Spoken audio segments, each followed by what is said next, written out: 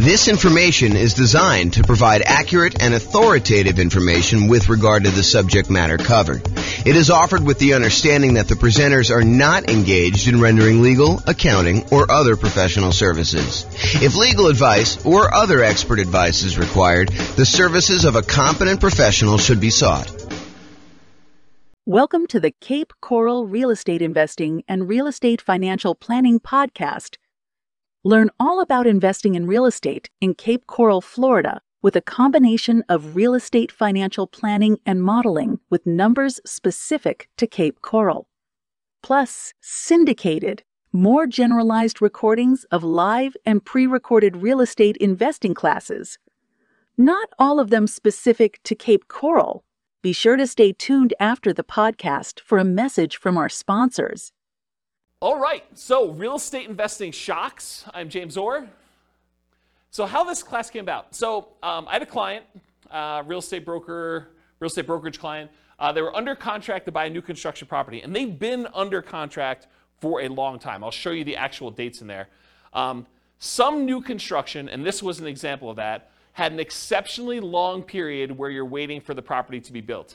So in this particular case, they went under contract, and the builder said, your property is going to be worked on and finished in whatever it was, 6 months from now or something like that. So they were too far out for them to reasonably pay a fee to lock their interest rates. Because when you lock interest rates more than a certain number of 60 days or something in advance, you're a lender, right? So 60 days in advance, then it's much more expensive to pay for that lock. And there's usually a premium on that interest rate. It's not like you get that best rate. If you lock it within 60 days, you get the best rate. If you lock it more than 60 days, there's usually a cost to it, or sometimes there's a cost to it, and usually the rate's a little bit worse. And so they were like, hey, it's 6 months out, rates are really low. Let's see if they'll go down. I mean, there's always that chance that they'll possibly go down because they've been going down for so long.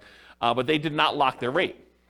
So what happened was, they got within 60 days of closing. The builder calls on and says, hey, look, we're about 60 days out. You should probably lock your financing at that point. They call up their lender to lock the rate, and they were shocked. They called me almost in distress, hey, we may not be able to buy this property because it's way, way worse than it was.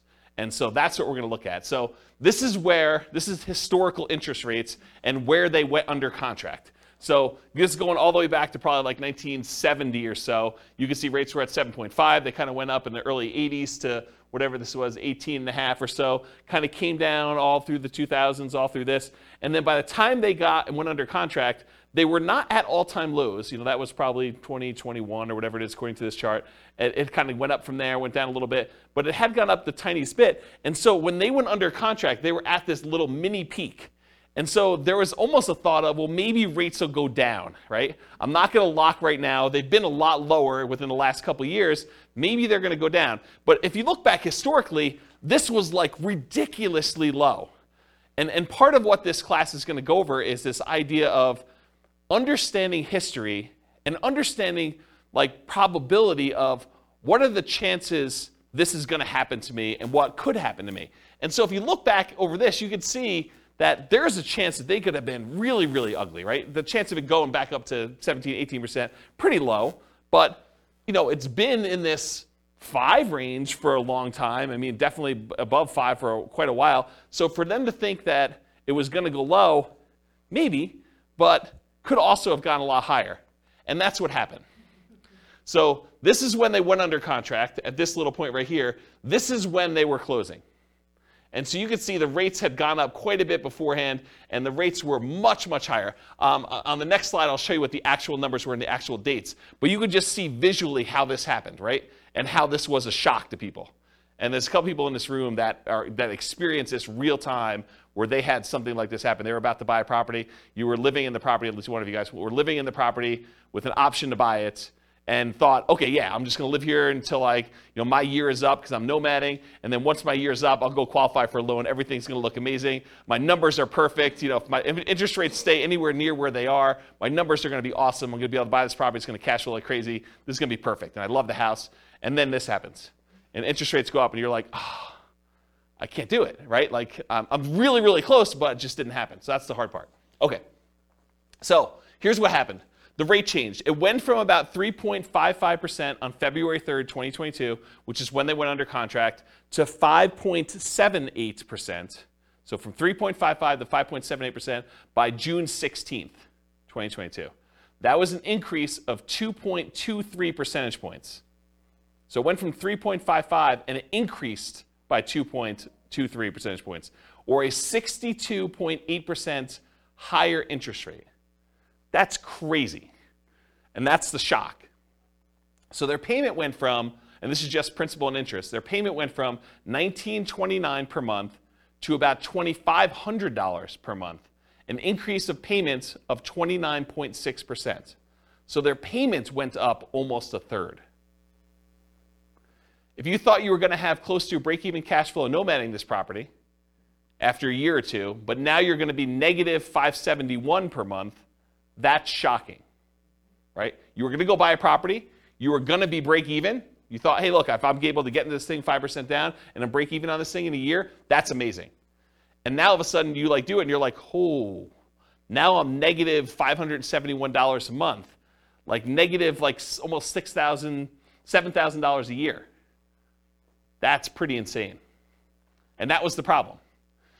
So that's why this class exists, is I wanted to, while this was shocking, I wanted to put some perspective on all of the things that can come up that are shocking about investing in real estate. Because this isn't the only thing that can be shocking to people. But then also to point out that this shouldn't have been out of nowhere surprise. Yeah, interest rates went up and there was kind of a surprise and stuff.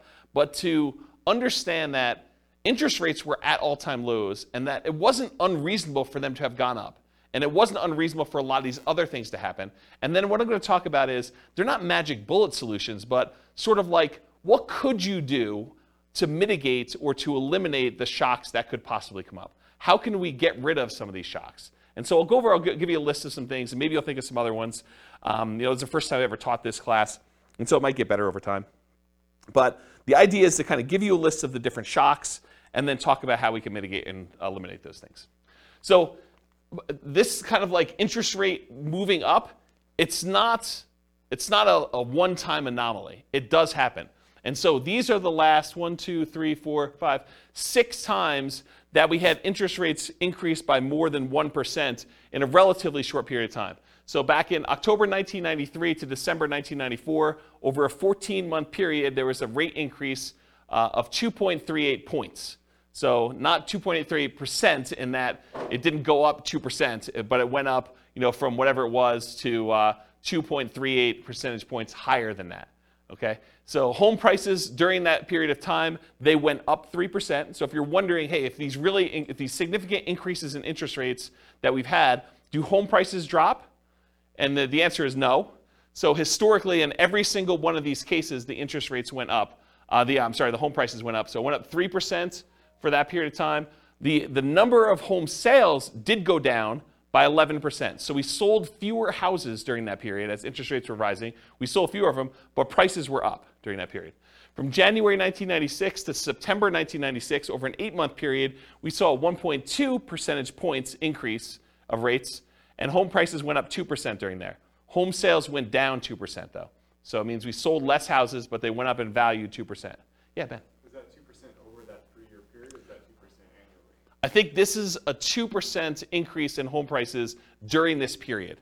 That's what I think it is. I didn't actually go compile the data. I got this, I think, from Freddie Mac's website. Here's the address. You may want to go read their kind of the analysis, how they put it together. But my understanding is that it was 2% over that period of time. Yeah.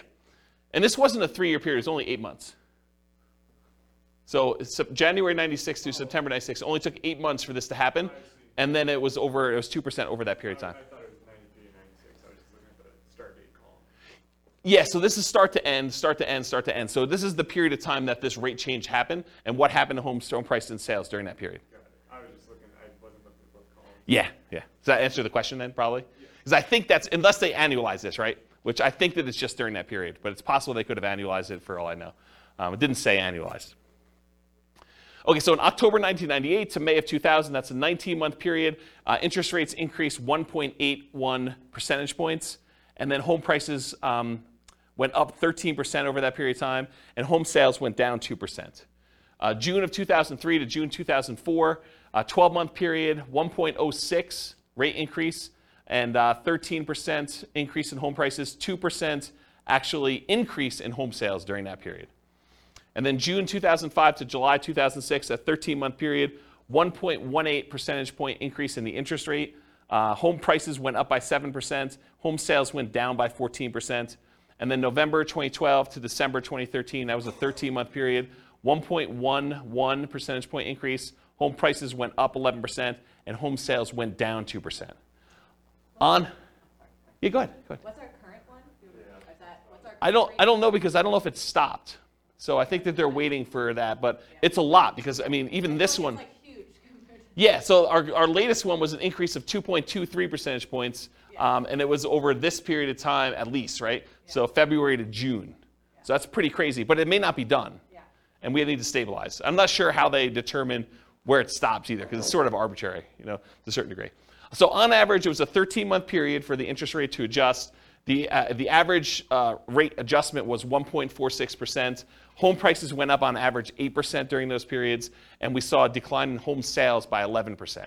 So, which, if you look at this, right, it's not a shock. I mean, it shouldn't be a shock that this happens, right? It was a shock to them because we weren't thinking about it, and you weren't thinking about it. You went under contract. You're like, oh, maybe they'll go down. Interest rates have been up a little bit from where they were in the bottom.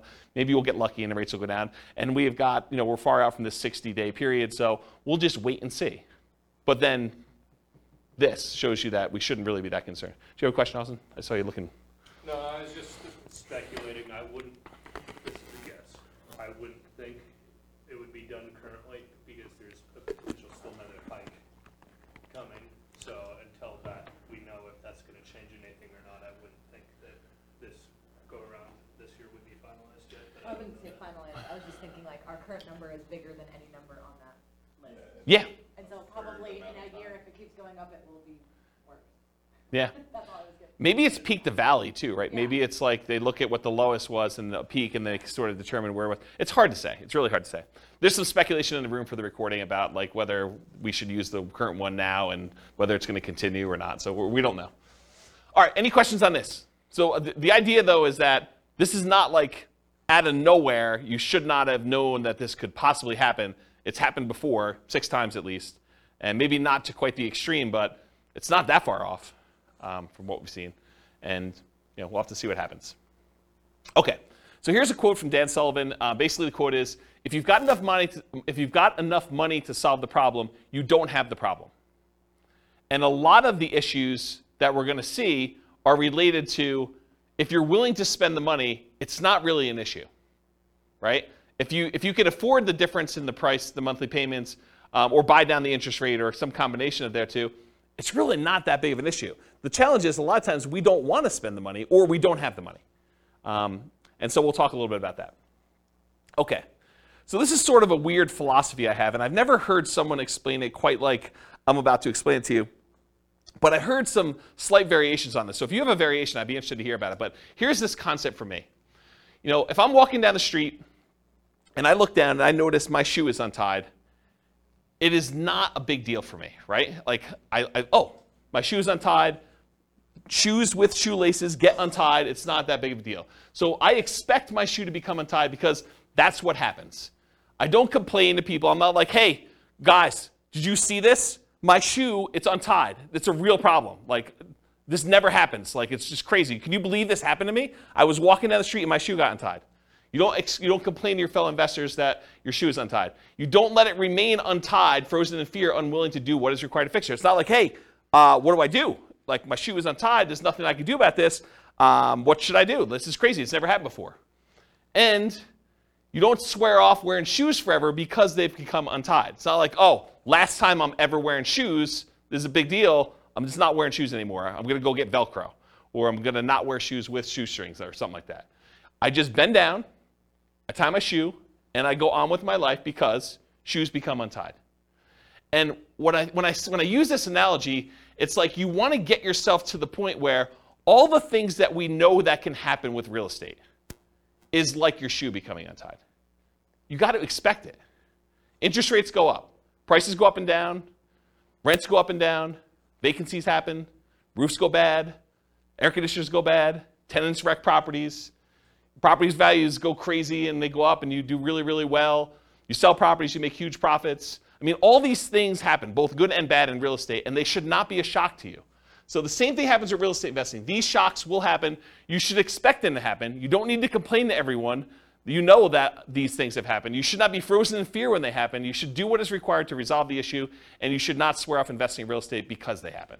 So it's this philosophy of you got to get to the point where mentally it's like your shoe got untied. You got to trivialize it such that, okay, tenant's not paying rent. I got to do something about that. I call up the attorney, we do the eviction, or whatever it is that you do, you just deal with it. It's like your shoe gets untied. It's not a big deal. You got to just work through it. Interest rates go up. All right, I didn't quite get the rate I wanted, or you're under contract, you're more than 60 days out in new construction, you're like, oh, interest rates went down. That's good. It's like, your shoe's automatically getting tied for you in some ways, right? It's like good things happen to you. Does this make sense? Have you heard a version of this philosophy before where it's sort of like presented like this? Okay.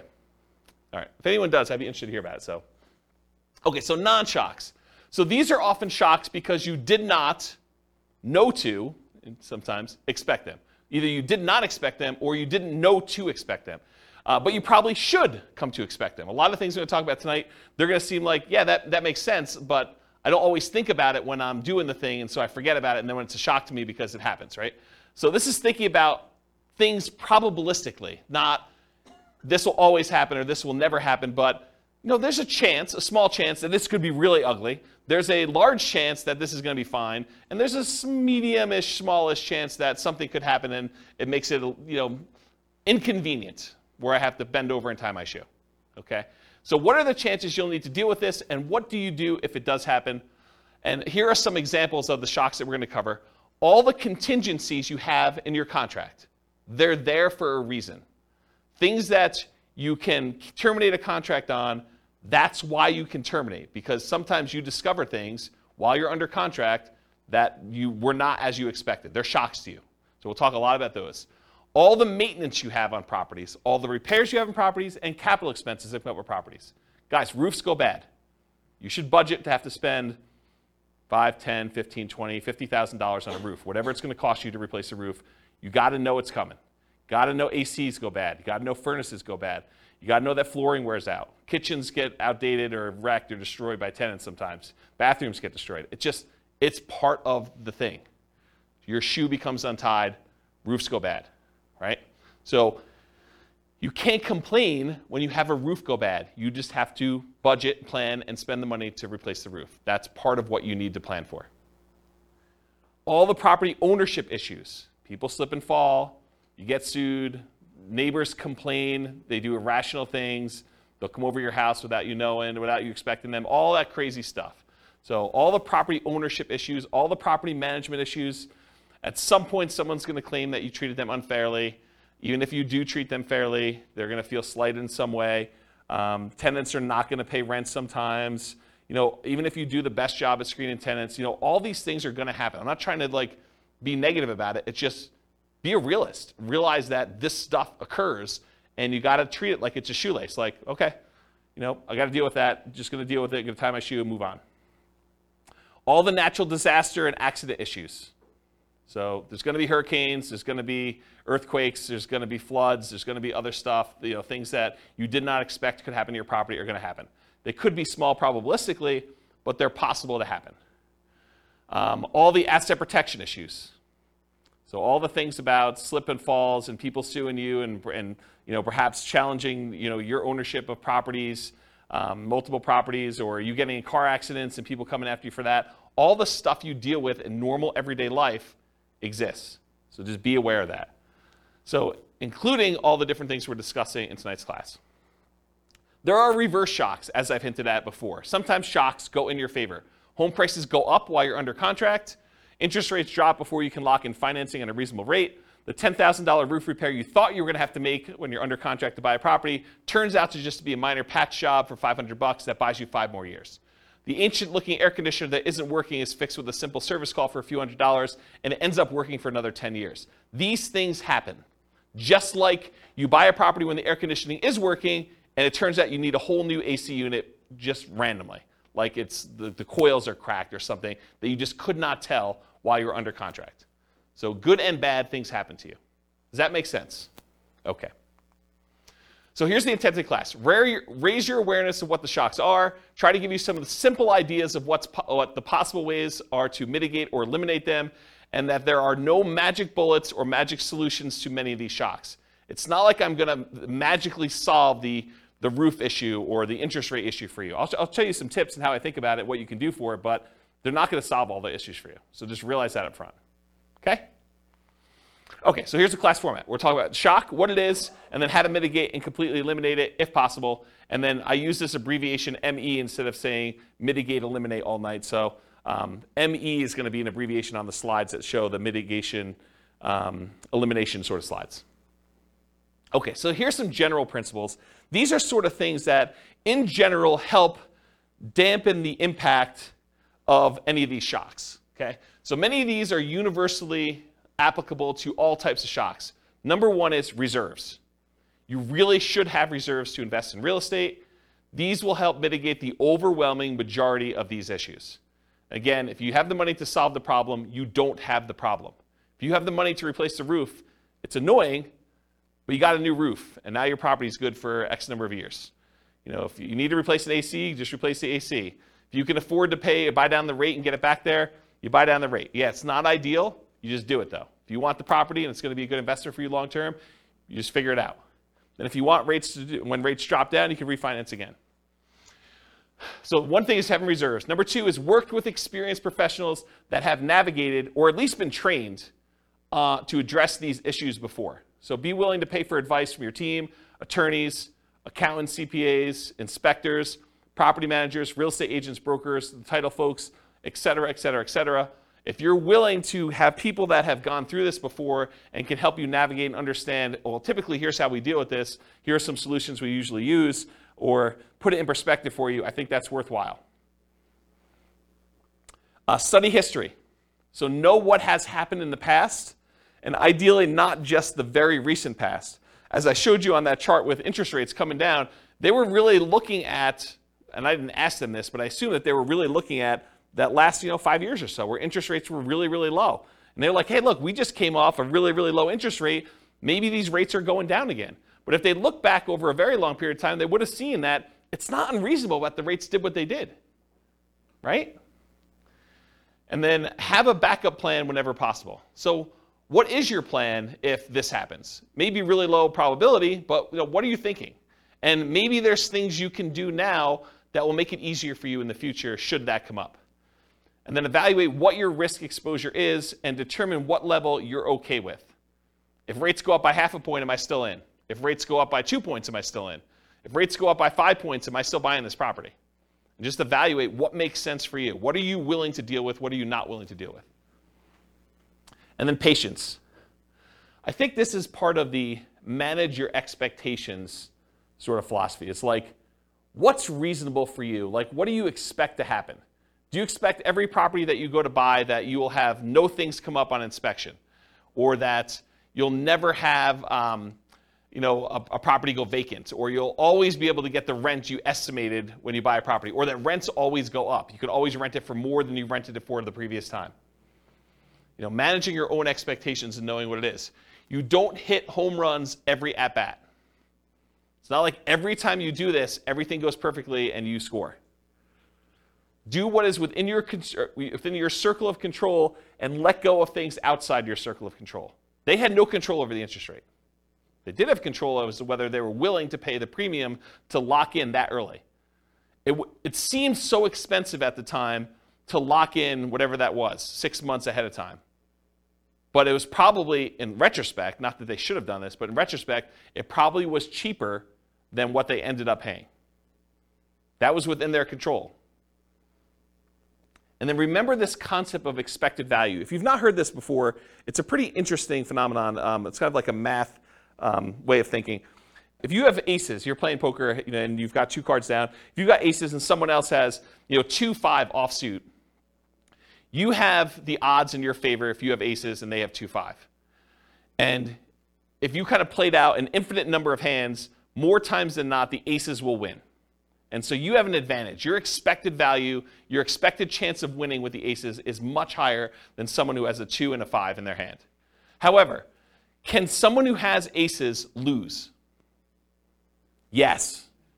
Yes, they can. So the idea is that they can have the advantage. Everything could be going in their favor, but they could do everything right, but they can still not have things go their way and they could lose. What's crazy to think about sometimes, though, is the 2-5 offsuit can also do everything wrong and still win. Right? They could go and play the hand completely wrong, but the cards that they get dealt in the middle of the table end up being 3, 4, 5. And that's what's hard to understand. So you got to think to yourself, okay, the odds look really good if I do these things for me to win. Not saying I'm guaranteed to win, but they look really, really good. And you got to be careful because sometimes, like with the 2-5 offsuit, you do the wrong thing and you get rewarded. You locked in 6 months earlier and paid the premium, and that seemed like the wrong, it may have even seemed like you were doing the right thing at the time, and maybe that ended up not being the right thing. And you could still end up that being correct if you had interest rates go up by 2.65%, over that period of time too. Okay. Any questions on patience? Cool. So I'm going to go over some different groups, the stuff before you buy a property, the stuff when you're under contract, the stuff post-closing once you own a property, some things specific to selling, and some extras. I think there's only one extra that I've gotten here. So that's the groups we're going to do. So let's go over before you buy. And some of these, once I go over 1 or 2 of them, they're similar enough we're going to be like, okay, we already know that. All right, so you're out looking for a property to buy. You find an amazing one. You want to put in an offer, and maybe even do put in an offer, but you find out there are multiple offers. This could be a shock to you. If you've never been in a market where you have multiple offers on a property, or you've never bought a property before and realized that the really popular, very desirable properties sometimes get more than one person bidding on it, you may not be ready for this. Anyone who's kind of been buying a property in the last 2 years has been like, oh yeah, multiple offers here, we see 20 of them. But if you're brand new, you haven't seen that, could be a shock to you. If you are looking for the best of the best properties, why would it surprise you that other people also like that property and want it too? So it should not be a shock. So here's the mitigate or eliminate thing with multiple offers. If you are willing to compete, make strong offers that have the best chance of getting accepted. And I have a slide coming up from a class I did called the 10 tips to get offers accepted in hot markets. I'll kind of give you the 10 tips, but if you really want the 2-hour version of that, go watch that class.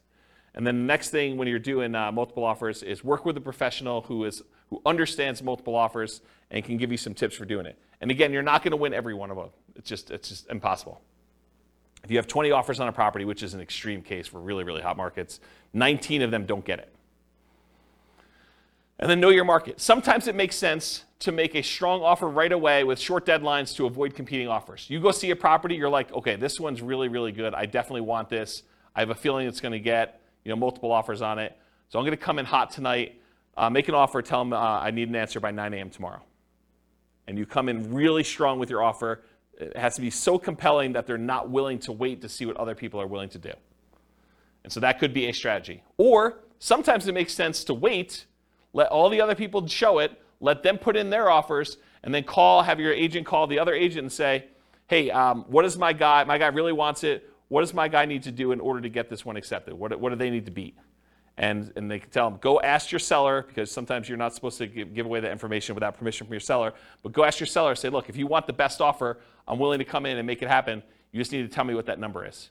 And so there's an incentive for the seller to tell you what number it needs to be.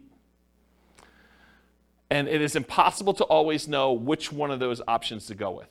You can't know whether you should come in early or you can't know if you should wait, because there's maybe some agents or some sellers that are like, if it's a reasonable offer, I just want it, I want to get it done with. And sometimes it's like, I want what's happening at the end.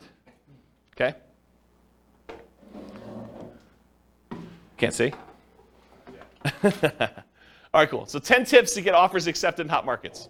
So this is from a 2-hour class I did of the same title. And I'm just going to really quickly run through the list, but go watch this class if you want details. And we're sort of post-hot market as I teach this, but it could come back later, and then you definitely want to go review that class. So number 1, 10 tips, price. So improve on your price. Number 2, be willing to make up an appraisal gap. So if the property doesn't appraise, be willing to make up any difference or to completely waive that you need an appraisal at all. Number 3, use escalation clauses. So sometimes you'll want to say, I'll go $5,000 above the next highest offer. So you can actually use an escalation clause to increase your offer price to that. Number 4, call the seller's broker and find out what the seller wants in their offer to make sure you can match as many things as possible so that the seller gets what they want. Sometimes it's not always about price. A lot of times it's about price, but sometimes it's timing, or I really don't want to move the pool table, or I really don't want to do an FHA loan. As long as it's conventional, I'm fine. I've got concerns that it won't go FHA or VA or whatever it is. So you got to find out what the seller wants. You do that by calling the seller's broker. Have your lender call and verify and tell the seller's agent that you are qualified, you're going to close on the loan, that you're good to go. And make sure you have the best ideal loan for getting the job done. One that's going to be easy for that property to sell with. You can waive the inspection or do a limited inspection or do no, or I guess waive it is doing no inspection at all, but you can do things with the inspection to make it more attractive. You can look at what's happening in the neighborhood to make sure you understand what you're going to need to do in order to get that offer accepted. If all the properties in the neighborhood are selling for 10% above asking price and you're coming in at list price, it's going to be hard for you to get that offer accepted. Earnest money, so you could increase how much earnest money you're putting up with a deal. I think that signals some strength. You could also make your earnest money non-refundable so that if you don't close for any reason, you don't get it back. That's a stronger offer than saying, I've got these contingencies, and if I can't get my loan or the inspection comes back weird or something else happens, then I'm going to get my earnest money back. That leaves the seller in a little bit less secure position. No conditional sale, so you do not need to sell your property before you buy this property. And then in some cases, especially when you're an investor and you're willing to buy more than one property, being willing to accept a backup position, because a certain percentage of the offers that do get accepted fall out. And if you're in backup position, there is a chance that you will not have to be in a bidding war again, competing, that you'll just by default be in first position and get the offer accepted. So that's my quick list of 10 tips to get offers accepted in hot markets. Any questions on those? All right, sweet.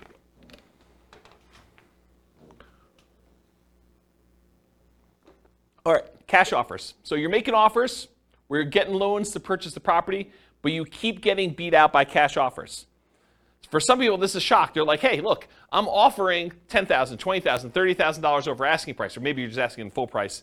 Whatever it is, you're making really strong offers, but they're not accepting your offers. You're like, what do I need to do? I offered $30,000 above asking price, and you wait 30 days and you see the property close and it didn't sell for $30,000 above asking price, but you were getting a loan and the person that bought it paid cash.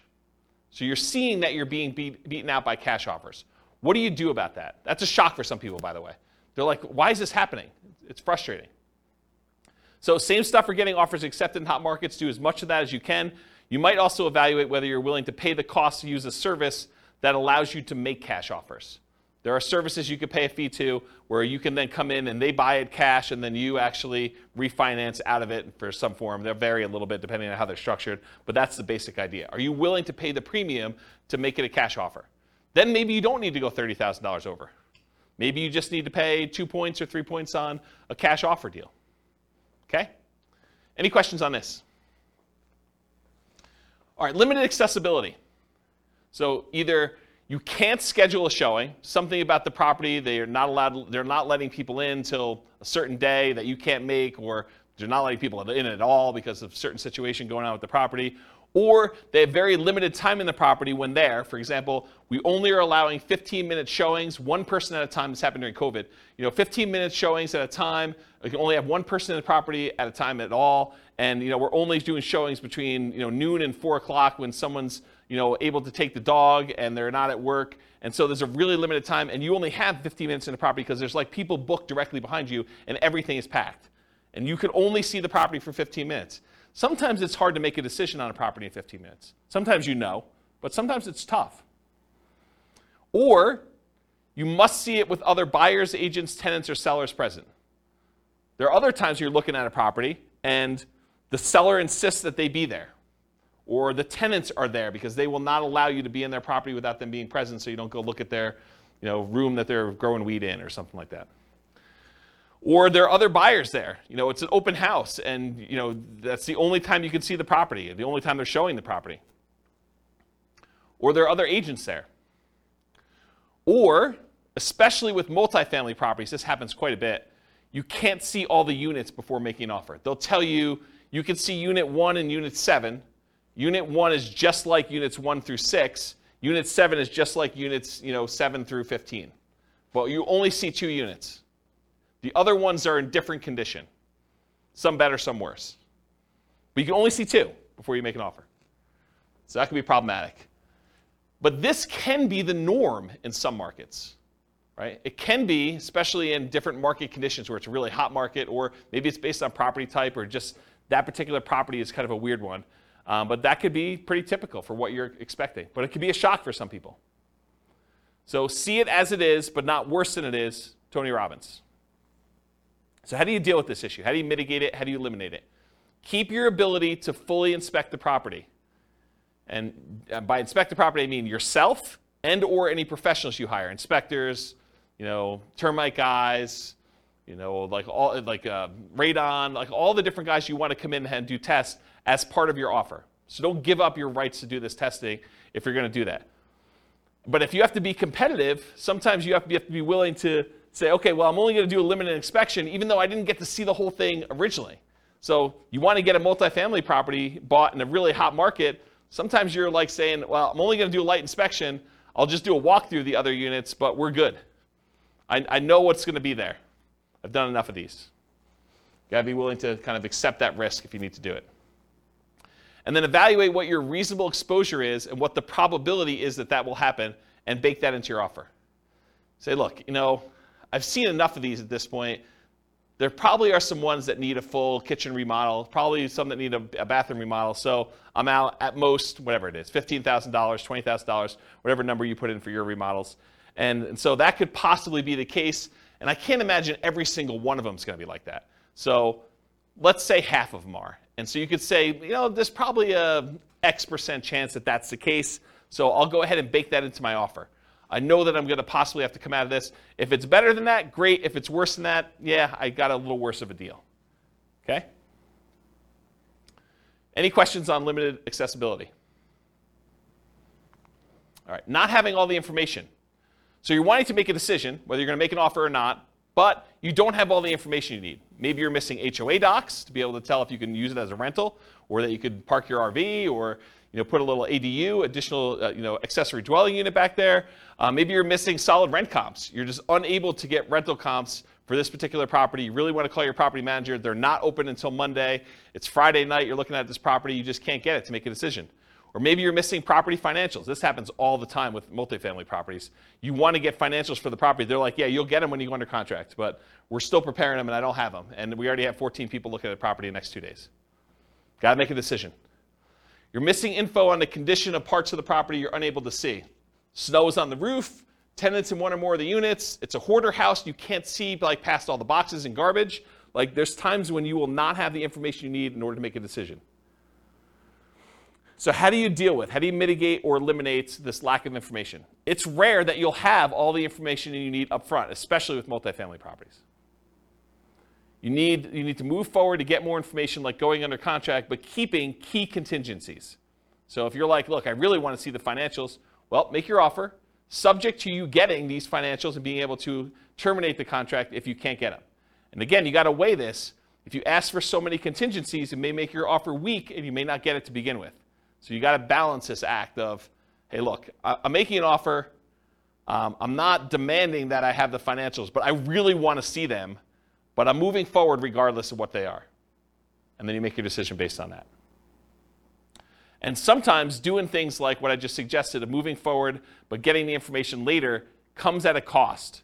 Paying for an inspection, paying for an appraisal, paying for professional opinion or advice on a property that you may ultimately not end up buying. That's part of the buying process. You're going to pay some of those costs, and sometimes you're not going to end up buying the property. And sometimes you buy with incomplete or sometimes inaccurate information. So sometimes you buy a property and you never get the information from the seller. You're guessing. It's incomplete history. Or sometimes they give you information and it's wrong. They tell you, yeah, the HOA allows RV parking here. and you come to find out that that was not correct. Or Airbnbs. That's another good example. All right, so try to evaluate what risk you're likely to have and what risk you might have and decide if you're willing to take that or not. In some cases, you might be risking the cost of inspections, the cost of appraisals, and or your earnest money. Most contracts are going to be written as what we call earnest money contracts, which means if you don't perform, you and the seller agree, if you don't perform buying the property, that you and the seller agree that they get to keep your earnest money as liquidated damages for you not being able to perform. So if you put up $5,000 as earnest money, and for some reason you're unable or unwilling to perform and buy that property, they keep the $5,000, and that's what their reward is for you not performing. However, there are some versions of the contract where you could check a box or you could write it differently, and it becomes specific performance, which means you and the seller agree that if you don't buy the property, they will sue you and force you to buy the property or force you to pay damages. And it's not just $5,000. Okay? So the risk is if you have a specific performance contract and you don't perform, then you could have a lot more responsibility or obligations to the seller than whatever you put up as earnest money. So from a seller's perspective, if you offer them a contract that's specific performance, that may encourage them that you're really serious and that you're willing to perform, but it comes at a pretty significant risk to you. So depending on how it's written, it may be more than just the cost of the inspection or the appraisal and your earnest money if things really go south and you have to terminate or give up on the purchasing of the property. It may be that you're forced to buy it, and then you got to deal with whatever issues that made you not want to buy it to begin with, and then maybe you sell it or maybe you keep it. Okay? Any questions on this lack of information? And that does apply to like more than just this. Like if you're trying to terminate a contract and it's specific performance or earnest money, it's not limited to this one idea. It's just in general. I just finally got to it. Does that make sense, everybody? Okay, cool. Is this helpful for folks? Okay. All right, so we covered all the stuff for before you're under contract. Let's talk about being under contract. Changing interest rates. That's what started this class, especially with long closing windows like new construction. It could also be you choose not to lock for some reason. You know, you end up with a 60-day closing because that's more convenient to the seller. And so you say, that's great. And you're like, hey, look, we got an election coming up. I think rates are going to drop after this election. And so I'm going to not lock. Because once I lock in, that's it. So you're like, I'm going to wait. All right, let's see how that goes. Maybe you're not sure of the lender you're going to use. You know, that may be a reason why you're not going to lock. You're calling to say, hey, look, I got calls out to 4 different lenders. I want to find out what's going on. You do this over the weekend, or you do this where there's a Fed, you know, as like a hearing or whatever they do where they kind of announce what's going on, and they usually announce that they're going to raise rates or lower rates, and it just happens to be over the time when you're shopping all your different lenders. Or maybe you're required to switch lenders while under contract and have to relock.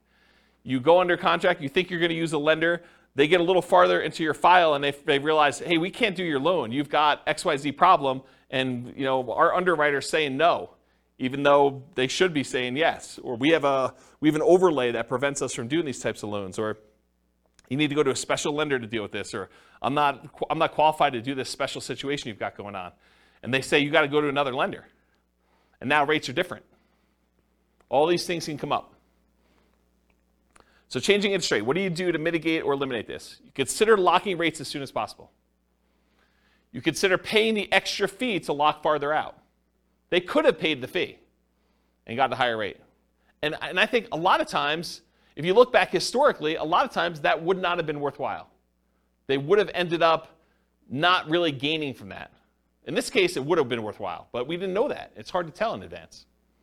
Some builders may offer long-term locks or incentivized financing when you go under contract. So it could be an incentive of the builder. You know, you go under contract today, you can lock in your rate with our builder lender, and it's good through when you close. That's just part of our program. Beware of variable rate loans, adjustable rate mortgages, and loans with balloons. So adjustable rate mortgages are mortgages where the interest rate can change. A lot of times they're fixed for 2 years or 5 years or whatever it is. And then after that, they can adjust. Sometimes they adjust once and they're fixed for another 5 years. Sometimes they adjust every month. Sometimes they adjust every 6 months. Sometimes they adjust every year. Depends on which version of the adjustable rate mortgage you have. And then loans with balloons. A balloon on a loan means you're going to pay on a loan for 10 years or 20 years. And at the end of the balloon period, then the entire balance of the loan is then due. So you might be paying as if it's a 30-year loan, but it has a 10-year balloon, so the payments look like you're going to pay off the loan in 30 years, but by the time you get to year 10, they're like, okay, you now owe $300,000 of this $400,000 loan. We want the full $300,000 in full on year 10. And then you got to either refinance or pay the $300,000 and get out of there. And not every lender will automatically refinance your loan. Sometimes you may have to change loans. Sometimes the interest rates change significantly between that 10-year point and the other 10-year point. So it could be a real problem for you to get out of there at that point. So anytime you take on a variable rate loan or a loan with a balloon, this opts you in to additional potential shocks in the future. If you get a 30-year fixed rate loan or a 15-year fixed rate loan where the entire loan is paid off, it's amortized over that period, 15 years or 30 years or 20 years or 40 years, whatever it is for you. Most common is 30. But if you get a fully amortizing loan, you opt out of this additional risk. You have the option to refinance if you want to, but you are not obligated to have that additional interest rate risk then. Because it's going to be paid off by the time that period is over for you, whether that's 30 years or 15 years. Does that make sense? Okay. Ideally, when you go under contract with these, keep the financing contingency in. So don't negotiate away your ability to cancel the contract based on your financing. But a lot of times, in order to get offers accepted in really hot markets, we were saying, we'll waive that. I'm definitely getting this property and I'm buying it. And something I don't have in my written down here, but it just occurred to me, sometimes with new construction, we will pay a whole bunch of money that is non-refundable upfront in upgrades that if we cancel for any reason, including the interest rates change or financing changes, we're out that money. So sometimes you'll go and you'll be like, okay, here's the base house, but I want AC. I want you to put in a backyard fence. I want you to upgrade the flooring from the normal, really crappy vinyl to something a little bit nicer because I'm going to be living there for a while first. And I want you to put in a refrigerator and everything else. So we'll be like, okay, great. We're totally willing to do that. It'll cost you this amount of money. And we'd like an extra $10,000 in non-refundable earnest money for us to be willing to do those upgrades for you. If you do not close on the property, you don't get that money back. That's pretty common. Okay? So realize if you cancel now because interest rates went up, then you're out that additional money. So it could be a lot more than just regular earnest money. So getting back to this point, ideally keep your financing contingency in your contract so that if this does happen, then you're minimizing how much you spent up to that point to be able to get out of it if you decide you do not want to move forward. Another point here, if you could not lock now, and now if you could not lock and now you can't make the numbers work, you may need to terminate. So if for some reason you were unable or unwilling to lock, and now later on the rates don't work for you, you may need to terminate or try to renegotiate if applicable.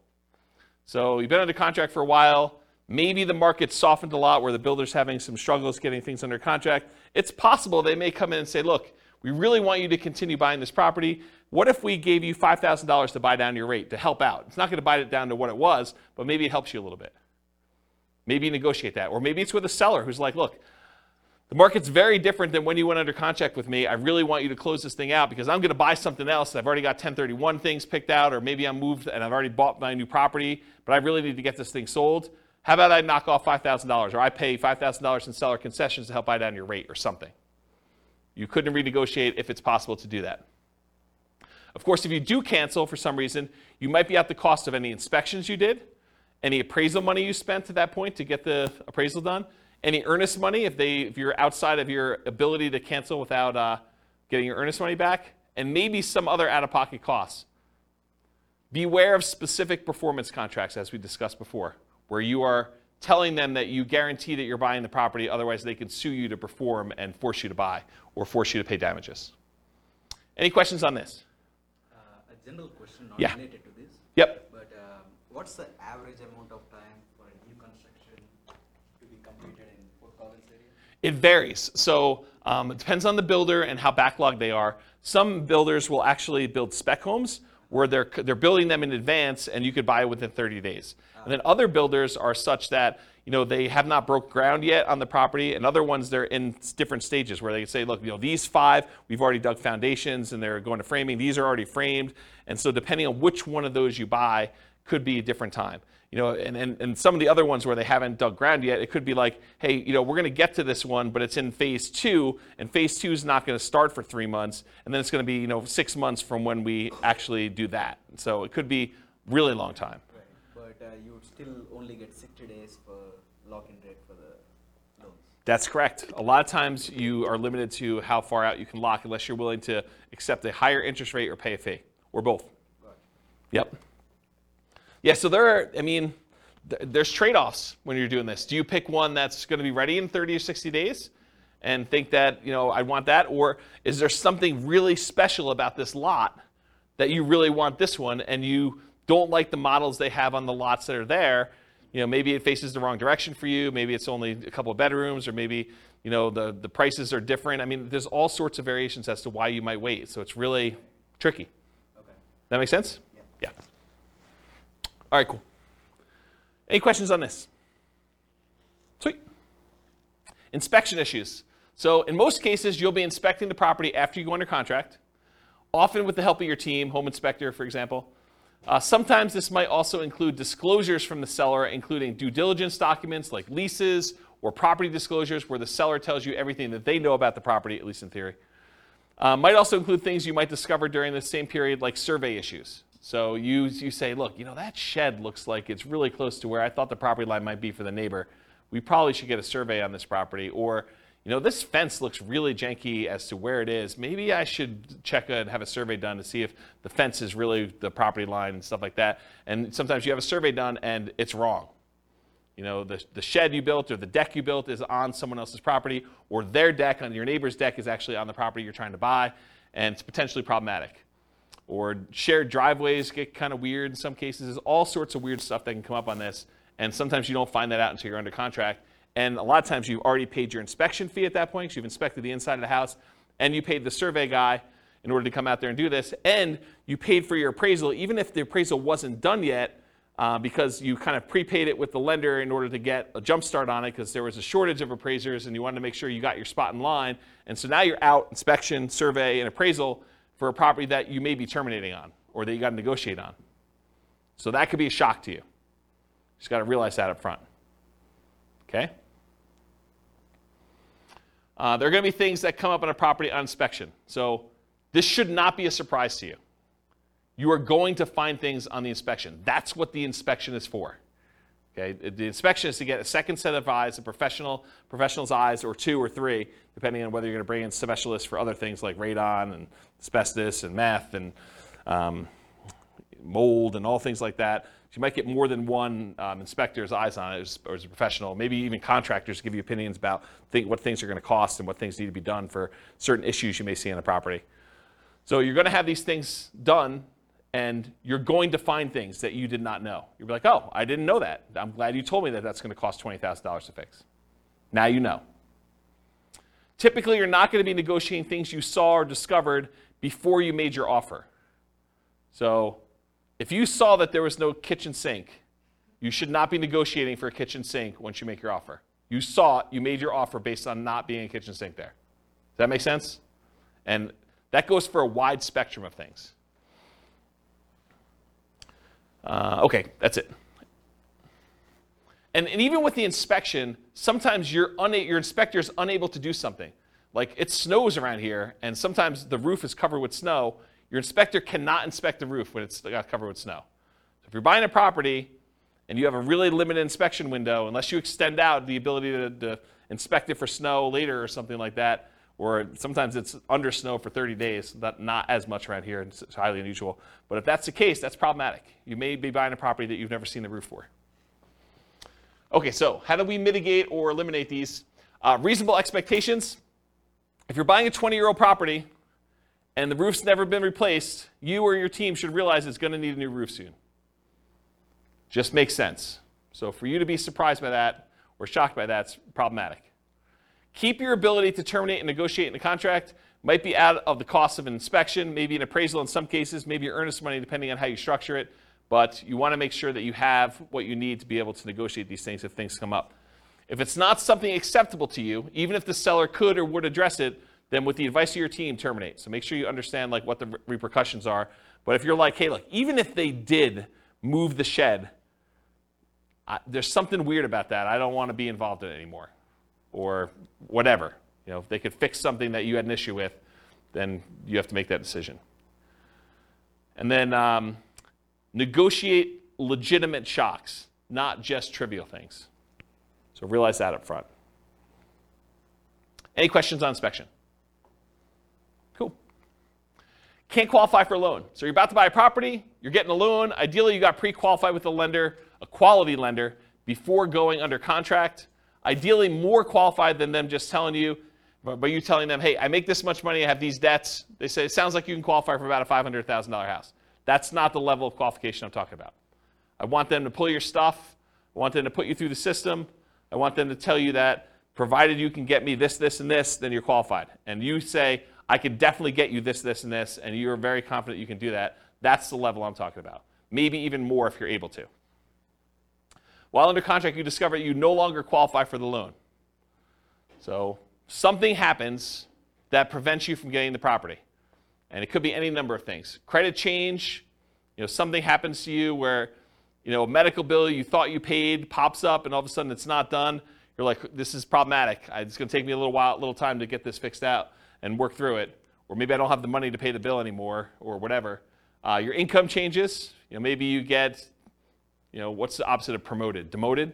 You get demoted and you get put in a lower position job or something like that. Or you have to change jobs. Unfortunately, while you're under contract, you have a loss of job or something like that. If you have a significant injury or an accident that prevents you from working, if you get divorced while you're under contract to buy a property, or you have a death of a spouse, these types of things can happen, and they could change your situation and prevent you from getting the loan. So if you can't qualify for the loan, how do we mitigate or eliminate that? Prevention. Work with quality lenders up front that can qualify you ideally before going on a contract. You don't want just some fly-by-night lender telling you, yeah, you probably can qualify for about this, and then you find out later you cannot.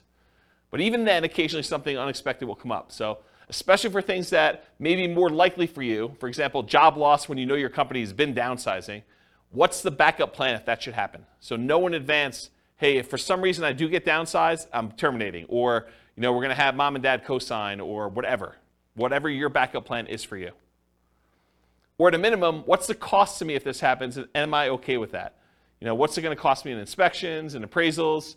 And there are some cases, it's very rare, where a lender will eat the appraisal if for some reason you don't qualify for the loan. It's pretty uncommon, but in some cases they do. I know of one credit union around here that does. Actually, I know of another bank that does too. There's 2 banks that I could think of that do that, but I don't think of anyone else. Do you know of anyone else that does that? Yeah, it's pretty uncommon. So be super careful about that, and you could lose your earnest money. Sometimes there are deadlines for you to object to being able to get acceptable financing, and sometimes that deadline will appear days before your closing. So imagine for a minute they say, hey, look, your loan objection deadline is the 25th of the month, and we're closing on the 30th of the month. So there's a 5-day period when you cannot get your earnest money back if something happens to you. If you lose your job in that 5-day window, you don't get your earnest money. Because your last day to object to you not being able to get the loan was the 25th. But your closing is set to be the 30th. So if you get in a car accident, get injured, get divorced, something happens to you at your job, credit score changes significantly enough, all those things can impact it. I had a client once, was under contract to buy a property, and they got married while they were under contract. And when they went down to the bank to open up a joint checking account, because they were buying the property together. It was like, they're getting married, they're going to buy a house. Went down to the bank to open up a joint checking account, and the banker, very innocently, and to help them, I'm sure, said, would you like overdraft protection on your checking account? They're like, yeah, that sounds good. Let's do overdraft protection. So they went and did that. They opened up, by getting overdraft protection, they opened up a new line of credit. It changed their credit score enough where they barely qualified for the loan because it actually gave them a hit to their credit score. So be super careful. Talked about that. All right, cool. So what happens if you can't get insurance on a property? Sometimes you can't get insurance at all. You go to buy a property and you realize this is uninsurable, not able to get insurance at all. More commonly, you might not be able to get reasonably priced insurance for the property. You'll call down to insurance and they'll be like, hey, so this is a weird property and it's got ABC going on with it. in order to get insurance, it's going to be 3 times what you thought it was going to be. You're like, whoa, that is expensive. So be aware that that can happen. Sometimes properties are in flood zones, and you might not know they're in a flood zone. It's not like there's water on the ground in flood zones all the time, right? It's flood zones because it occasionally gets flooded. So flood insurance can be expensive. It might be more expensive than you thought it was going to be based on location, age, composition, history, something like that. So be aware. The one on here is fire. Fire? There's a lot of places that will not insure homes because of what they're considered in terms of property. Like if you were in Netherlands or other areas, it can be really hard to insure. So they could not insure them because they're in some type of fire area where like forest fire or something like that? Yeah. Yeah, that's kind of what I was thinking about location, but yes. Yep.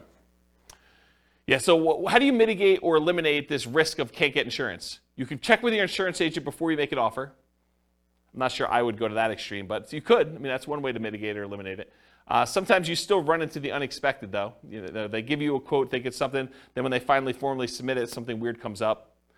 Most lenders require insurance if you're getting a loan, so are you willing or able to buy the property for cash if you can't get insurance on the property? And is it that good of a deal? You could also try alternate insurance providers, other insurance agents, especially ones that do more unusual policies. So I had a property once that I personally bought, and I don't remember the details. This is probably 20 years ago at this point. But there was some really weird thing where I was unable to get insurance on it, and I had to go to like one of these really obscure insurance agents to get the policy on it. And it was a little bit more expensive. It wasn't that bad. It was probably like 50% more than what I was expecting it to be. It wasn't a deal killer, but it was unexpected. It was unusual. So realize you might need to go to some weird insurance company to do that. Won't appraise. You're under contract to buy a property at a certain price. You hire and you pay for an appraisal. Usually you've already had your inspection and pay for that as well at this point. You might also have committed to other expenses, like paying for a moving truck and or storage units because you're getting ready to move. Maybe you close with a buyer who is purchasing your property that you were living in, and now you're living in a hotel with friends waiting for this house to close, and you get to the end and it doesn't appraise. So the property is not appraised for what you're under contract to buy it for. What do? You could negotiate with the seller to try to come to terms with an acceptable price for both of you. And it depends on the status of the market and whether they had 19 other offers behind you as to whether or not they're willing to negotiate that. Might mean you're paying more than appraised value. So they may say, look, it was $20,000 under the purchase price is $20,000 above what it appraised for. How about we split the difference?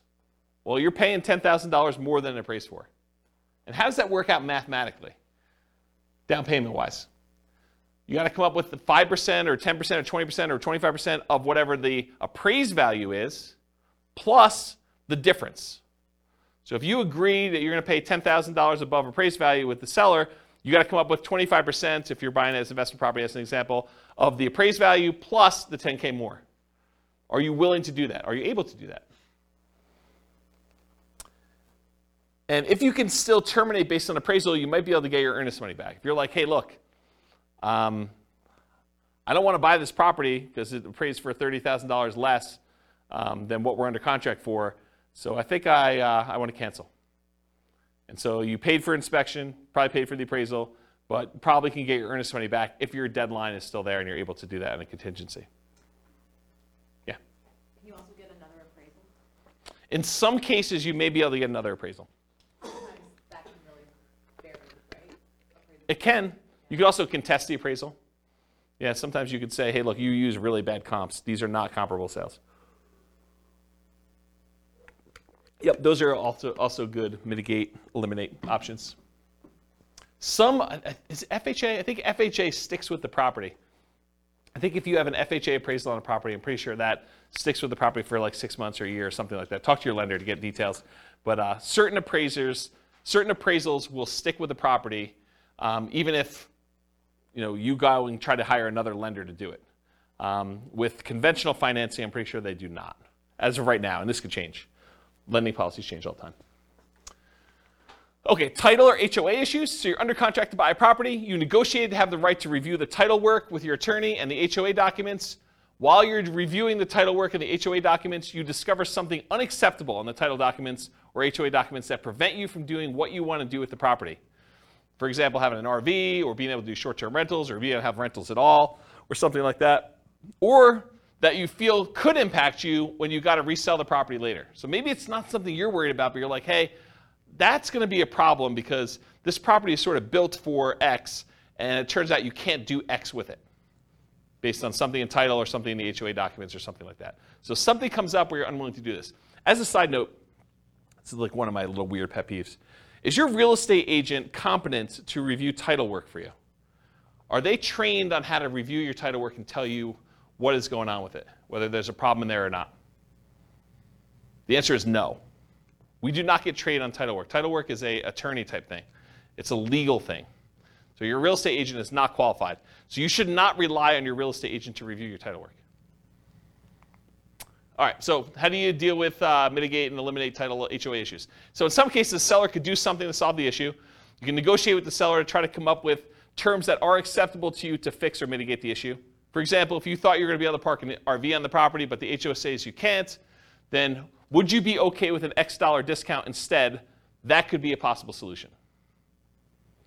If you could still terminate based on title or HOA, you might be able to get your earnest money back, off and out the costs up to this point, whatever that is, inspection, appraisal, etc. Any questions on this? Cool. All right, post-closing. What if you can't get rent? Can't get the rent you thought you were going to get? You bought a property with the intention of renting it, traditional buy and hold, short-term rental, nomad, whatever it was. You now own the property. You've already gone through closing, everything you've got in hand, but you can't quite get the rent you thought you were going to be able to get. That's a shock, right?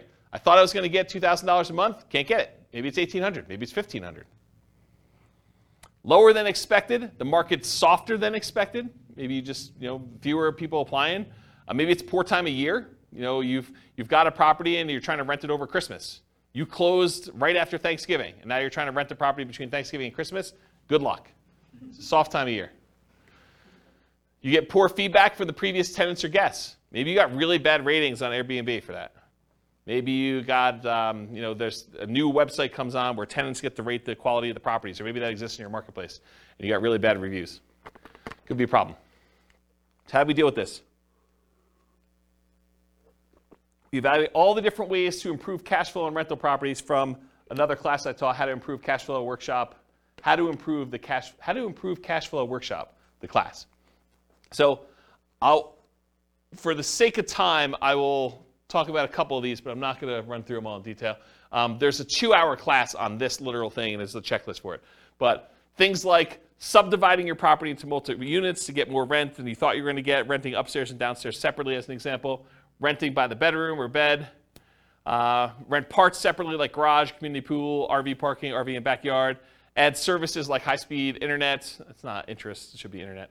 Offer the property to a tenant buyer on lease option, lease purchase, or agreement for deed to increase income, reduce maintenance, charging pet rent, charging fence rent or carpet rent. They want new carpet, you charge them extra rent in order to pay for that, or extra rent for something else the tenant desires that you install.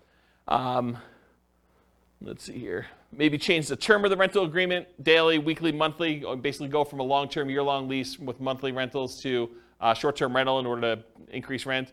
Maybe charge weekly or bi-weekly instead of monthly. Include done-for-you services like lawn care, snow care, removal, house cleaning for an extra fee. Can I convert it to a duplex, triplex, or fourplex or more? Can I rent out the property furnished to get more rent? Can I start marketing earlier and start a higher, more aggressive price to test prices? So all these different things. There's a couple slides on this. So go watch that 2-hour class. I'll put a link to it in the show notes. But there's a lot of stuff you could do in order to increase rents on that. All right, next one, undisclosed issues.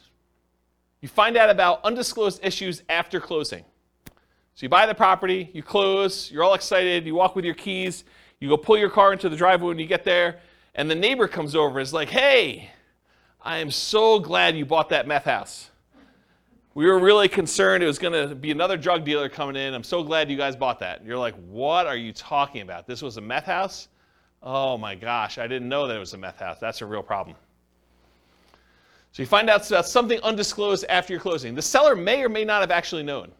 Maybe the seller didn't know it was a meth house. Maybe they were an absentee landlord and they were just oblivious, and they thought the calls from the police were just solicitations for raising money for the police fund, when they were really calling to say, hey, you got people serving meth or dealing meth out of your property. The inspector may have missed the issue. So it's possible, the inspector did their best, but they couldn't see it or didn't know to look or just overlooked it or was just hiding or something like that. Or maybe you may have assumed it was a small issue when it turned out to be a more expensive issue. So you thought this was going to be a $500 fix because you've had that issue in the past before and it didn't cost that much. But now they're like, oh, no, this is not a $500 fix. This is a $5,000 fix or $10,000 fix. We got to go in the walls and rip stuff out. And you're like, whoa, can't you just do this? They're like, nope, it's beyond that. Can't do that. So some common ones might be repairs or unable to use it the way you intended. Those are like the big groups. All right. So definitely how do you deal with these? How do you mitigate or eliminate these? You definitely get inspections done to help reduce the chances of this happening. Not saying it won't happen, but it definitely reduces chances. Get bids from contractors for repairs you're unsure about, and maybe even ones you think you know how much they'll cost, because with inflation, I'm finding that prices are way up beyond what I thought they were going to be.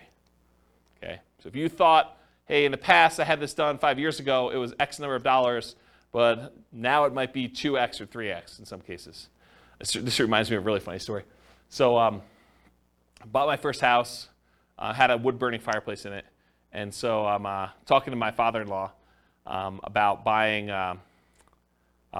wood, like wood for the wood-burning fireplace. And I was like, oh, it came in these logs. I got to cut it up or something like that. He's like, oh, just go buy a chainsaw.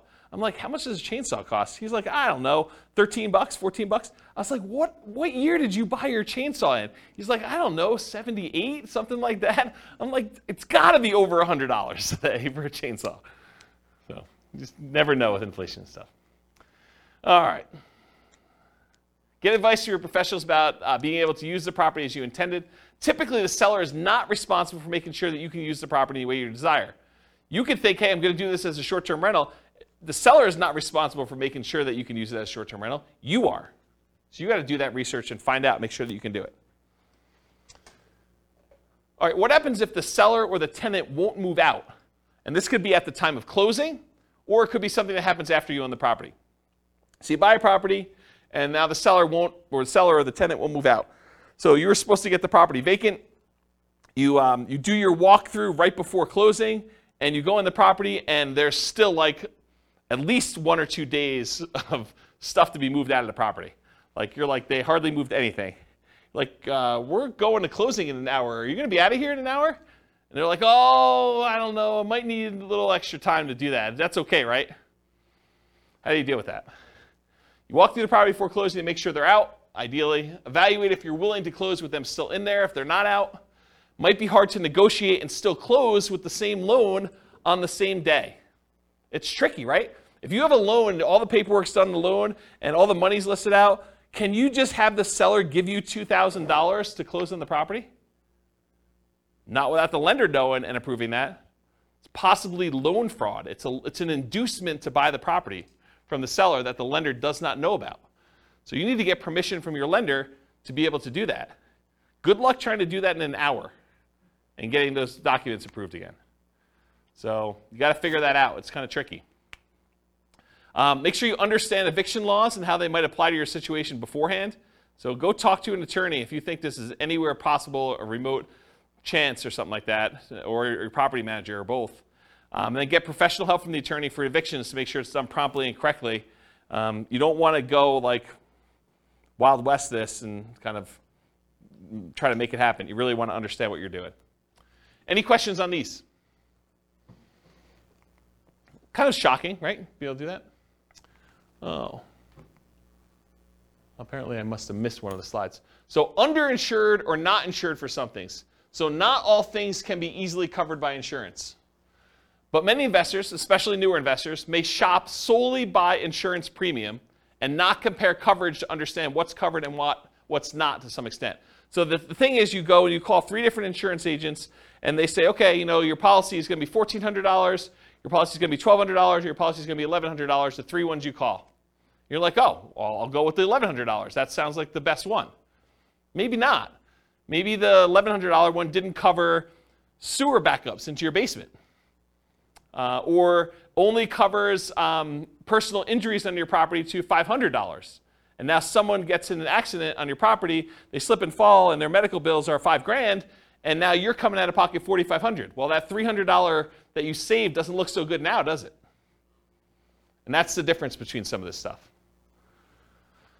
So you have to have you have insurance, but you opted to choose a less expensive insurance policy. It's limited coverage for an actual claim, or it's not covered at all. You gotta make sure you understand what you're buying and what you're covered for. And apparently I didn't do any things in there, so I think I covered it though. All right, what about price or rent drops? You buy a property, you typically don't see price drops or rent drops on properties you're under contract with, since the market tends not to move that quickly in a way that you can easily measure. Right? You're under contract for 30 days typically. You're not going to see a price drop or a rent drop in that particular amount of time. While you own the property, the price drops or the rents drop. So change your strategy to one that has longer term perspective. Convert a fix and flip to a long-term rental as an example. So if you bought a fix and flip and you're buying a property, and for some reason you're unable to sell it for the profit margin you wanted, maybe you decide to convert it to a long-term rental, hold it for a year or two until you have the profit margin you want, and you fix it that way. Okay. Change the use to improve the value. So you were using it one way, long-term rental, now you change it to short-term rental.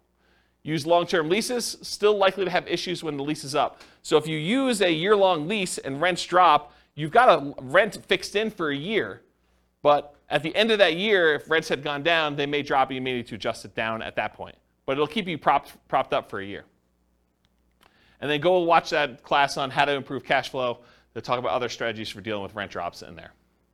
Any questions on this one? Cool. HOA restrictions. HOA won't allow your intended use. You can find out after you buy that your HOA won't allow for rentals.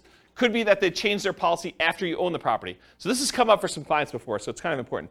Let's say you bought a property and you planned on using it for a rental.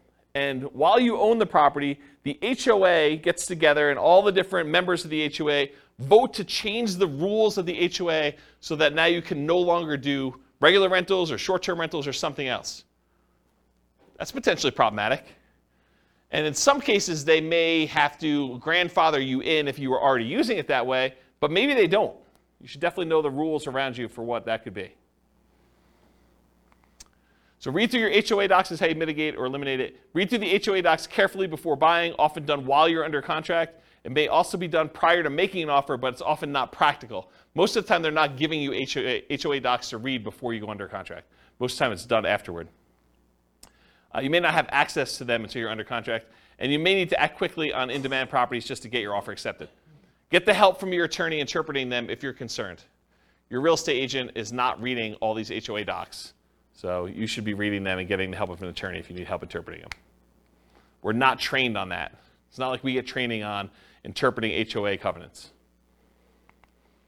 What about loan call due? Oh, this is an interesting one. I put some slides I've never put in a presentation before here, so this will be interesting for you guys. Loan call due. So you decide you want to buy a property, like buying it subject to, or maybe even on a lease option, as you'll see here in a second, or you move it into a LLC after you buy it for asset protection reasons.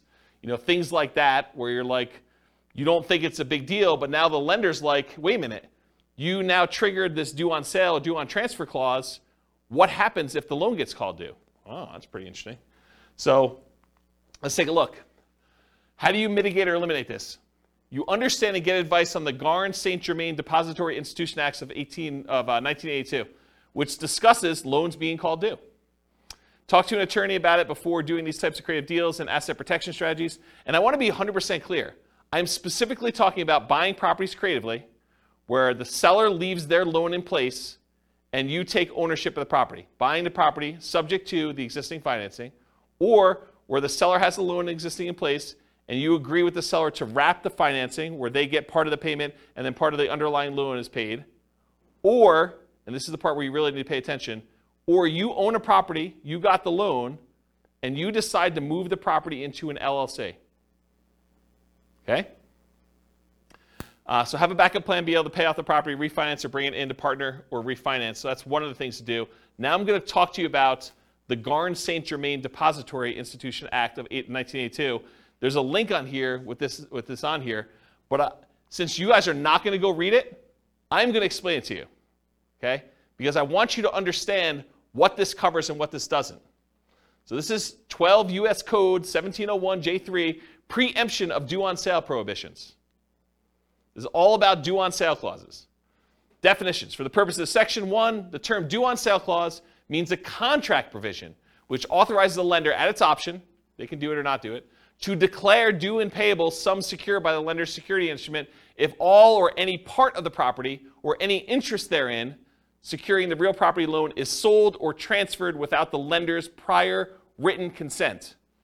So if you actually sell or transfer in the property without the lender's written consent, this is what this applies to. The term lender means a person or government agency making a real property loan, or any assignee or transferee in whole or in part of such a person or agency.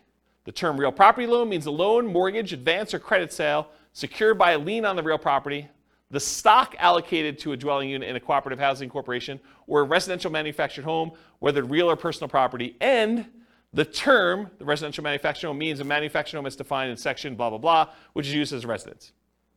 The term state means a whole bunch of other stuff. I'm going to ignore that line. All right, so let's get into this.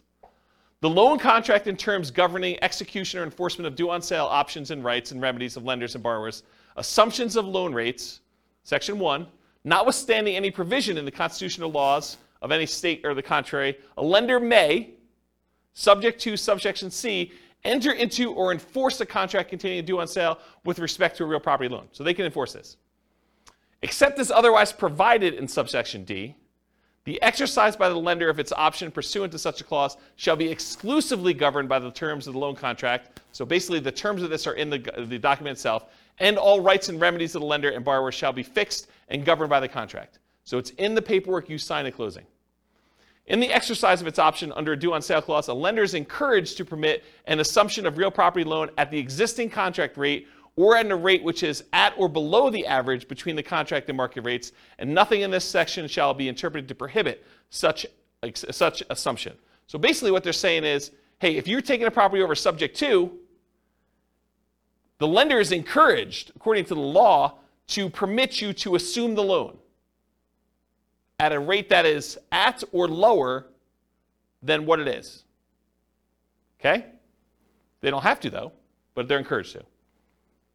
All right. There's a bunch of stuff in here. I'm going to see where I want to start reading. I'm going to skip some stuff. But, so it talks about the dates that these come into play, basically any stuff before 1982, which is no longer really relevant. So I'm going to skip that part. It says respective properties originated in national banks or credit unions. That's what it applies to. Does not apply to, it does apply when they have successors or transferees. So here's something interesting. So does not apply pursuant to subsection. A lender may require any successor or transferee of the borrower to meet customary credit standards applied to loans. So they may require you to have a credit report and apply to the loan. And the lender may declare the loan due and payable pursuant to the terms of the contract upon the transfer to a successor or transferee of the borrower who fails to meet such customary credit standards. So if you don't qualify for the loan to assume it, the lender could say, then all of it's due. That's their solution. A lender may not exercise its option pursuant to a due on sale clause in the case of transfer of real property, which is subject to this subsection where the transfer occurred prior to that date. I probably didn't need to read that one. Okay, that's good. Here we go, though. This is where it gets really crazy. Okay, here's where the exceptions are. Exemption of specified transfers or dispositions. Have you guys ever heard this concept? Like, if you're going to go buy a property subject to, or you're going to move something to an LLC, as long as you kind of do it into a trust, everything's good to go, right? We're going to see about that. All right, so the lender may not exercise its option pursuant to the due on sale clause upon 1, the creation of a lien or other encumbrance subordinate to the lender's security instrument, which does not relate to a transfer of rights of the other occupancy of the property. So if you get another loan on the property, you get a second mortgage, does not trigger due on sale. 2, the creation of a purchase money security instrument for household appliances. You get a loan to buy household appliances, does not trigger due on sale. A transfer by device, descent, or operation of law on the death of a joint tenant or tenant by its entirety. Someone dies, they transfer ownership of the property, that's exempt. The granting of a leasehold interest of 3 years or less. If you rent the property for 3 years or less, that does not trigger the due on sale clause. However, I'm going to continue reading. Not containing an option to purchase. If you do a lease with an option, that triggers the due on sale clause. Says it right here. If you do a lease option, it triggers the due on sale clause. A transfer to a relative resulting from the death of a borrower. So you die, you want to give it to your kids, that's cool. Doesn't trigger the due on sale. Transfer where the spouse or children of the borrower become an owner of the property. That does not trigger the due on sale clause. A transfer resulting from a decree of a dissolution of marriage, legal separation agreement, or from an incidental property settlement agreement by which the spouse of the borrower becomes an owner of the property. You get divorced, one owner owns it or something related to that, doesn't trigger it. A transfer into an inter vivos trust. This is the one we were talking about, right? A transfer into an inter vivos trust in which the borrower is and remains a beneficiary, and which does not relate to a transfer of rights of occupancy in the property. So yes, if you transfer into a trust where the seller still is the beneficiary of the trust, that does not trigger the due on transfer clause. But what does? You transfer into a trust, and then that trust's beneficiary is someone other than the original seller, the original owner of the property, that does trigger it. Any other transfer disposition described in regulations prescribed by the Federal Home Loan Bank Board. Isn't that crazy? Now you've read it. Now you know. Doesn't that just dissolve all asset protection? Yes, right? So here's the thing. So the question was, does that just dissolve all asset protection? It's super interesting to think about. Because if they transfer ownership to another entity, because an LLC is another entity, that is by design what the LLC is set up for. It's not you. You are not that LLC. You're trying to set up a legal entity that is not you. So if you transfer it from you to an LLC, you have transferred ownership. Right? So what does that mean?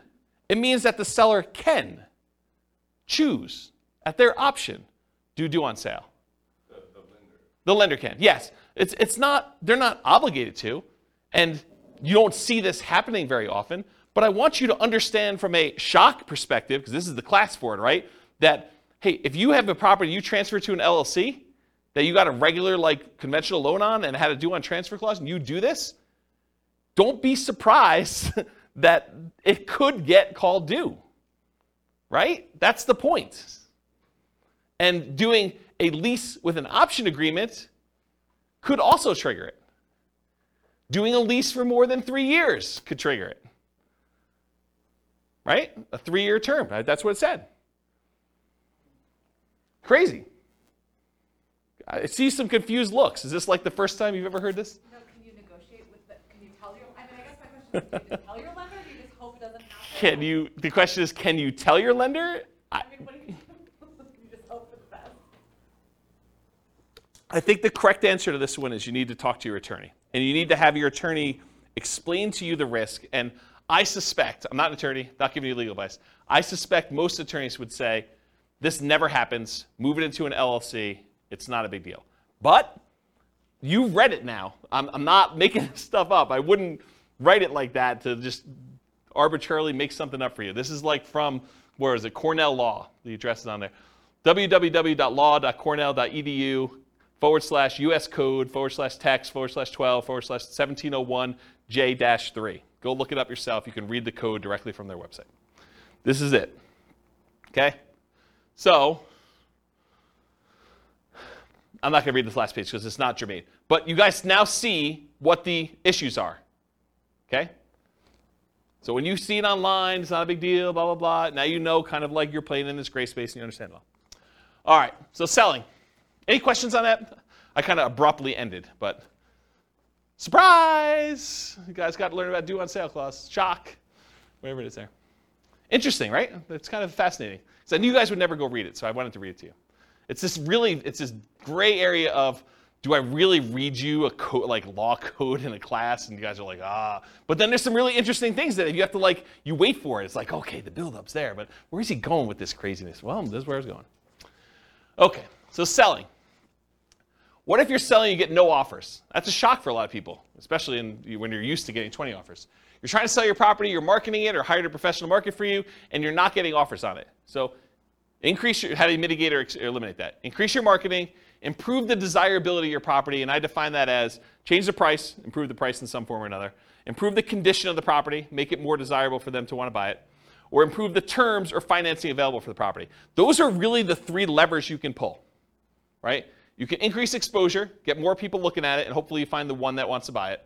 You can change the price to attract more people to it. You can change the quality of the property itself, or you could change the terms upon which you're selling it, or the financing is another way of saying that. So you could bribe them to get better financing. If they couldn't afford the $2,000 a month P&I payment, you could pay $5,000 to buy down their interest rate. Now it's $1,900. Now it looks more attractive. That type of idea. Any questions on this? Buyer backs out. You're trying to sell a property. You got a buyer on the hook. They're under contract to buy the property with you. What happens if they don't go through with it? Marketed property for sale, find a buyer, buyer backs out. So mitigate or eliminate this. Realize that your negotiating power diminishes significantly once you go under contract, and it shifts largely to the buyer with their contingencies. Your strongest negotiating position is before you accept an offer. So try to negotiate as much as you can before that point. You lose a ton of power once the buyer goes under contract and they have all their normal contingencies in the contract. Then the power shifts to them. And that's especially true in markets where the contract is written very pro-buyer, like Colorado, as an example. In some markets and market conditions, a property falling out of contract can stigmatize a property for some future buyers. They say to you, what was wrong that this buyer fell out? Why is the property back on the market? What's going on with it? And so you have a stigmatized property. Now, if you have 19 other offers behind the one that you accepted, that's less of a deal. But if it's a soft market, it's a much bigger deal. Make sure buyers are qualified and able to perform before going under contract. Do as much of your checking before you accept. Call their lender. Verify that they can actually get their loan. Verify that they're a strong buyer. Try to feel out see if you can read between the lines in the paperwork as if they're going to be a pain in the butt and ask for a ton of things on inspection or be really nitpicky about stuff, or, like if a buyer comes in, and this is going to sound horrible, but if a buyer comes in and in the additional provisions, they list out 14 other things they want you to do as part of you accepting their offer, that's a sign that you're going to have some interesting challenges with that buyer, right? You just know that's not normal. You're not usually seeing that. Seller to sweep the garden of the extra leaves before I take possession. Okay, you're sort of telegraphing, I'm a troublesome buyer. I've got some demands. And in some markets, you may still choose to accept that offer because you don't have anyone else. But got to realize that going in. All right, any questions on this? All right, conditional transaction chains. So the buyer's offer is contingent on them selling their home. Usually, but not always, the buyer's property is already under contract. So in some cases, a buyer goes out, they find your property, the one that they love, and they're like, I didn't know that I was going to find the property that I love the first time out. We were going to list our property for sale in the spring, but we really love your property. Will you go under contract with us now so that I could buy your property, and we will have our property on the market in a week? That happens. They really love your property, and now you got to decide, man, do I really want to have my property tied up while this other seller, now the buyer for you, goes and tries to list their property and tries to get it sold? And they don't even have it on the market yet.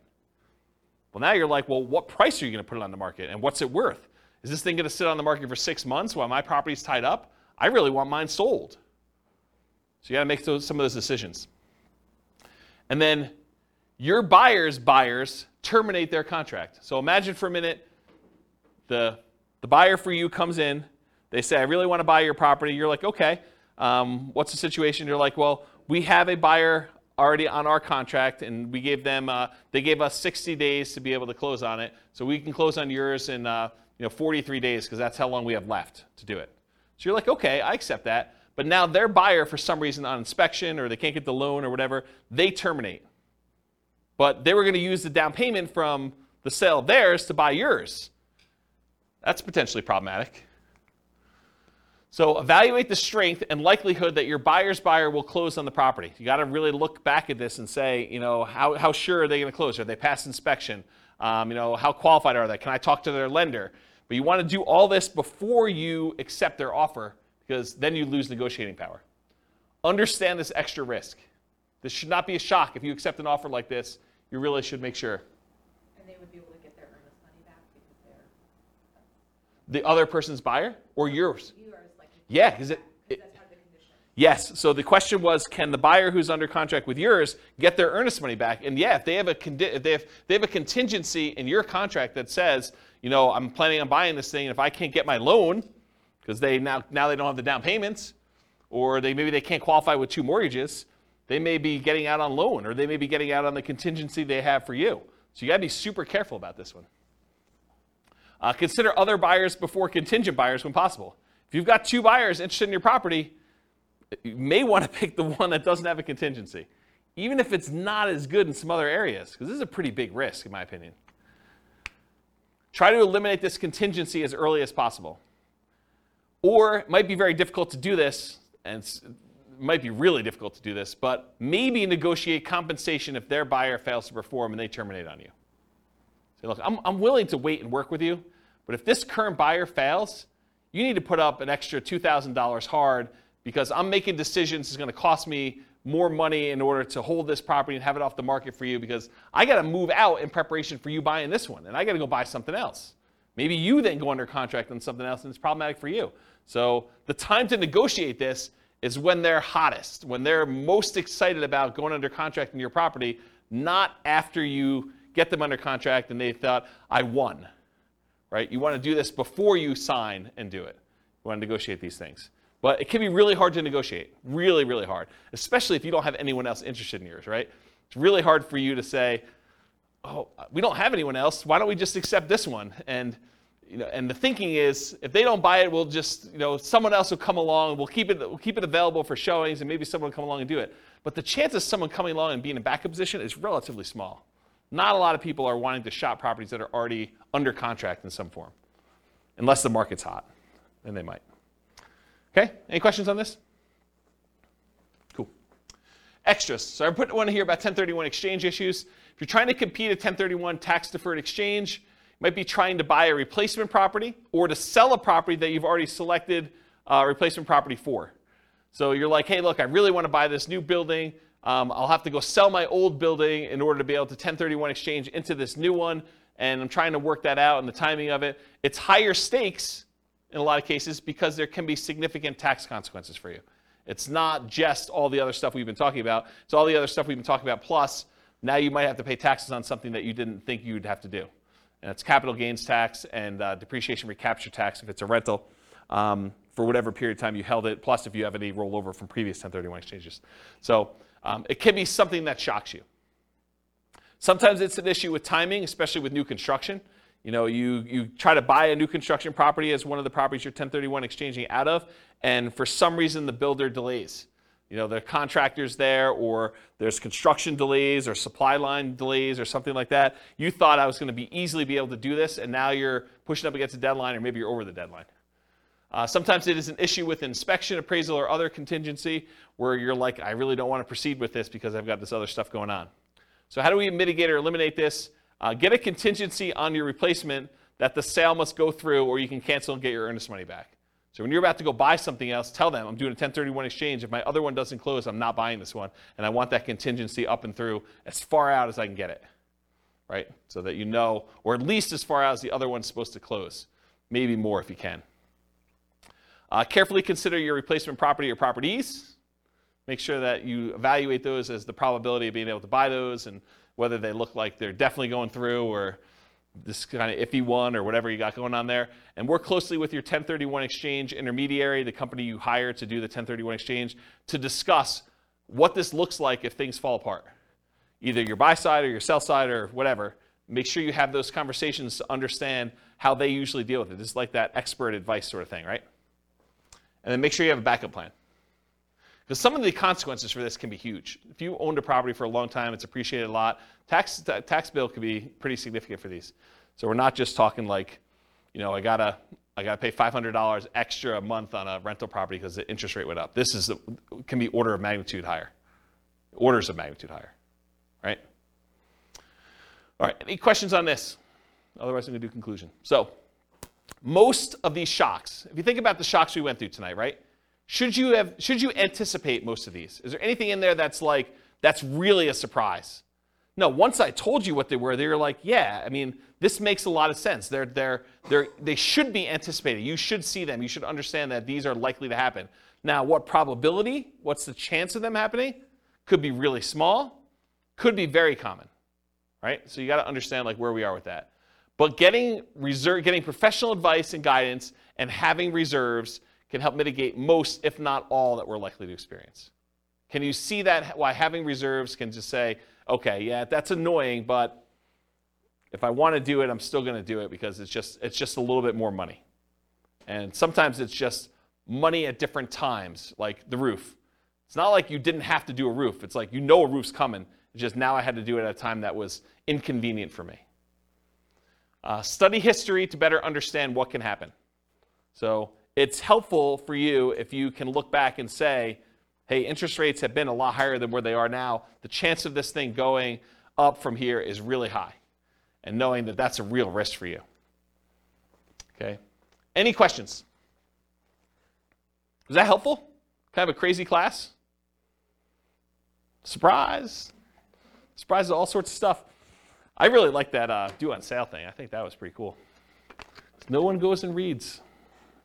They just say, on the internet, they say if you do a trust, that's how you get around it. Don't ignore what the law actually says.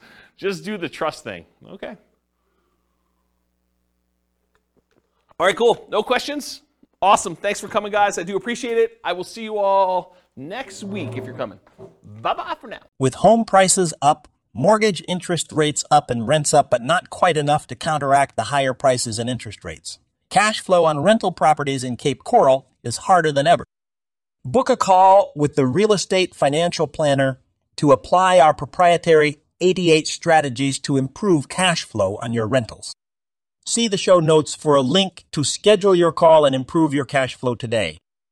If you're a real estate agent, lender, or professional in Cape Coral that wants to help our real estate investor listeners, consider reaching out to learn about collaboration opportunities with this podcast.